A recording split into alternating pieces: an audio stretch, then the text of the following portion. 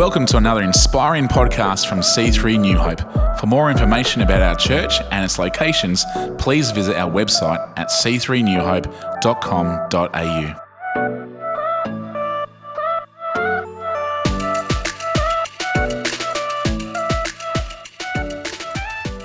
Well, good morning or good afternoon, C3 New Hope. I hope you're having a beautiful morning at your church at home group. Thank you to our wonderful leaders who will do a great job hosting and facilitating. Today we're going to further look at the book of John. We have started that, and I'm going to look at a story in John 4 of the Samaritan woman. Now, if you go to our Mount Annan location or you've listened to the podcast, you might think, didn't you preach this on Good Friday? Yes, I did. But today I'm going to look at it from a different angle, and there is so much richness and so much goodness that John pulls from this story. So if you want a bit of further study, you can jump on and listen to the podcast. I think John does such a wonderful job in this story of portraying the goodness and the mercy and the truth of Jesus, that when we meet him and when we encounter him, our life can be transformed. You know, what I want to speak on today is the breaking of shame. And this Samaritan woman certainly had shame in her life. She was crippled by it. First of all, she was a woman. And in the biblical times of that era, if you were a woman, you were at the bottom. You know, you didn't have much social standing. That's just the way it was. And she was a Samaritan. So she was the remnant of Israel's defeat to the Assyrian army, which bumped her down the ladder even further. She had multiple husbands, and I talked about in my Good Friday message the reason why that could have been. You know, a woman of her class in that time, if she wasn't a woman of some kind of beauty or worthiness, men would not have continued to offer their hand to her in marriage. So perhaps she had a significant issue like infertility in her life. Either way, this woman had a cloud of shame all around her. You know, the story goes on to tell us that she would go to draw water in the middle of the day. You know, in Israel in the time, or even now in the Middle East, you wouldn't go in the middle of the day to draw water because it is so hot that the laboursome work of going down into that well to bring up buckets of water would just have been too much. But this woman, and like you and I do, because she was crippled by shame, she stopped living her full and fruitful life. And today I want to encourage anyone who's experiencing shame.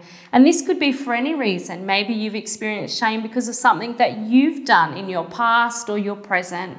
Or maybe it's something that somebody else has done to you in your past or your present that makes you feel shameful today.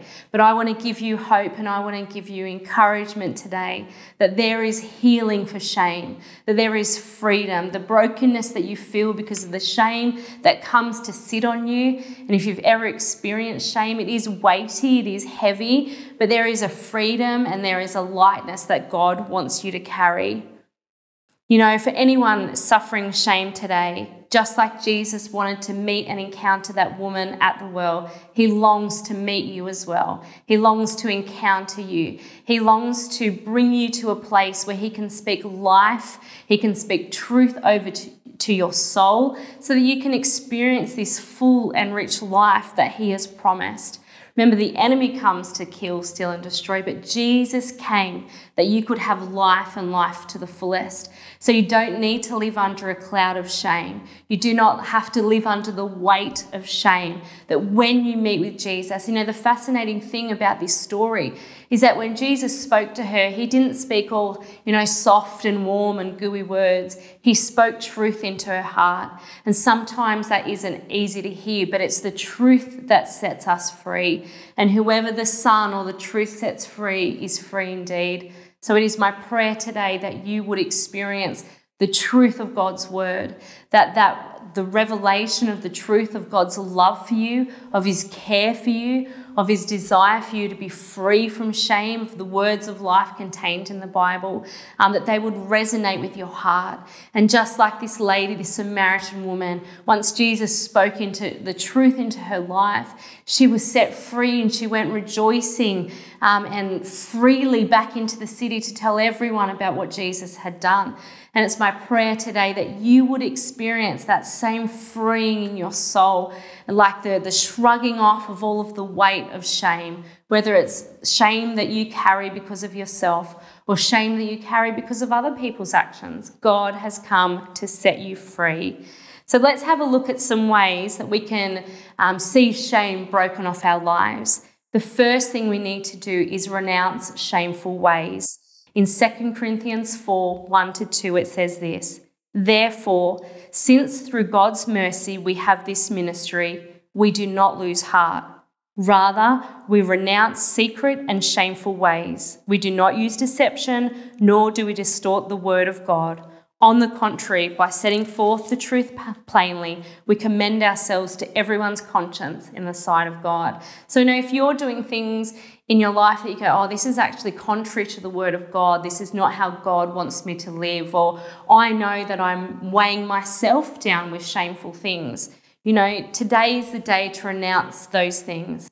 Today is the day to repent and to turn back to God. Today is the day to repent and allow rivers of living water to cleanse your heart and soul, because when we repent, when we renounce these shameful and sinful ways, when we turn back to God with repentant and sincere hearts, that's when the healing starts to flow. That's when the shame starts to lift.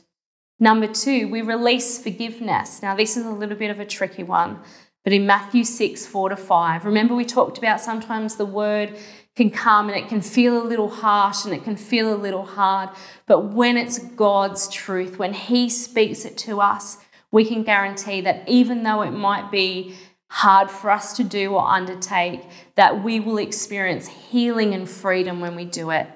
So Matthew 6, 14-15 says this: "And when you pray," so the onus is you going to prayer, going to God saying, these are the issues, this is what so-and-so did to me and I feel such shame about it. When you go to that place of prayer, it says, make sure you forgive the faults of others so that your Father in heaven will also forgive you. But if you withhold forgiveness from others, your Father withholds forgiveness from you. And today I want to encourage you. I know it's difficult. I know the faults of others can bring such hurt and shame and disappointment to your life. And if that's happened to you, I'm sorry, so sorry that that's happened to you. Sometimes we don't treat each other well, and that's unfortunately the state of humanity. But God asks us when we go to pray to make a conscious decision to forgive the faults of others, because the way we forgive others is directly linked to how God can forgive us. And it is a process. It's not just a one-off choice of going, okay, I forgive so-and-so for this or that or whatever it may be. Sometimes it is a process. Sometimes the healing takes time. But if you truly want to be free from shame, then you need to release forgiveness to other people. The third thing, we look ahead to all that lies before us. If you've ever experienced shame, you know that it often drags you back into the shadows. It doesn't allow you to lift your head, to live your fullest life. But God says about Himself that He is the lifter of our heads. So instead of looking back to all the shameful things that we've done, all the shameful things that have happened to us in our lives, we look forward with great hope and great confidence that He knows the plans that He has for us. And those plans are to prosper us and not to harm us. Plans to give us a hope and a future. In Philippians 3, 12-14, it says this: "I admit that I haven't yet acquired the absolute fullness that I'm pursuing, but I run with passion into His abundance so that I may reach the purpose for which Christ Jesus laid hold of me to make me His own. I don't depend on my own strength to accomplish this. However, I do have one compelling focus. I forget all of the past as I fasten my heart to the future instead. I run straight for the divine invitation of reaching the heavenly goal and gaining the victory prize through the anointing of Jesus." Allow Him to lift your head today. Allow Him to bring to light the wonderful future that He has for you. Don't let shame any longer drag you back to the shadows. You were born for the light. You were born for a relationship with Jesus. You were born for great and fruitful and prosperous days. So as the writer of Philippians says here, forgetting what is behind. And that's also really difficult. Sometimes it's really hard. You might have forgiven, but you haven't forgotten, as the saying, goes. But this one thing we do, and it says here that you can't depend on your own strength to do it. We should not be self-sufficient people. We should be Christ-sufficient people. In ourselves, it's so hard to rid ourselves of shame because the weight of guilt and sin weighs us down. But for everyone who calls Jesus Saviour, for everyone who acknowledges the power of the cross to save and to heal and to set them free, those people should look ahead to the wonderful thing that Christ has in store. So maybe over the next week, be conscious of it. How much am I looking back? And what can I do to look forward? The last thing today, point number 4, is trust in Jesus who frees you and loves you. Believe what he says. Shame will lie to you. It will say you're not worthy. It will say you're not good enough. It will say you don't have what it takes. But when you know Jesus, when you know the truth of what he says about you, you can fully, with a confident heart, resolve with confidence that he's going to set you free because he loves you and cares about you. In 1 Timothy 1:12 it says, "That is why I am suffering as I am. Yet this is no cause for shame, because I know whom I have believed, and I am convinced that he is able to guard what I have entrusted to him until that day." That same passage in the Contemporary English version, it says, "I know the one I have faith in. I don't need to have shame because I know him. I know the truth of the word." And we have to be fully convinced that the word of God is truth, that what he says about us is truth.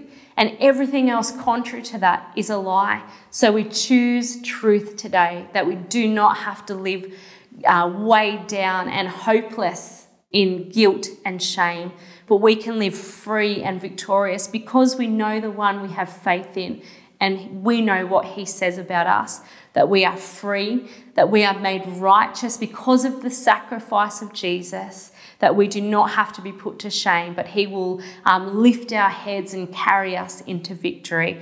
So I pray today that as you look at the questions, as you spend time praying for one another, that for anybody experiencing shame today, that you would, like the Samaritan woman at the well, that you would walk away knowing that truth has been spoken into your heart, that shame has been lifted off you, that you are free and that you are worthy of his love. He cares about you so deeply. I hope you have a wonderful rest of your time in church at home, and we'll speak to you later.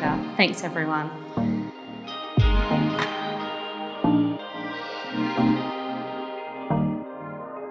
We hope you've been encouraged by this message.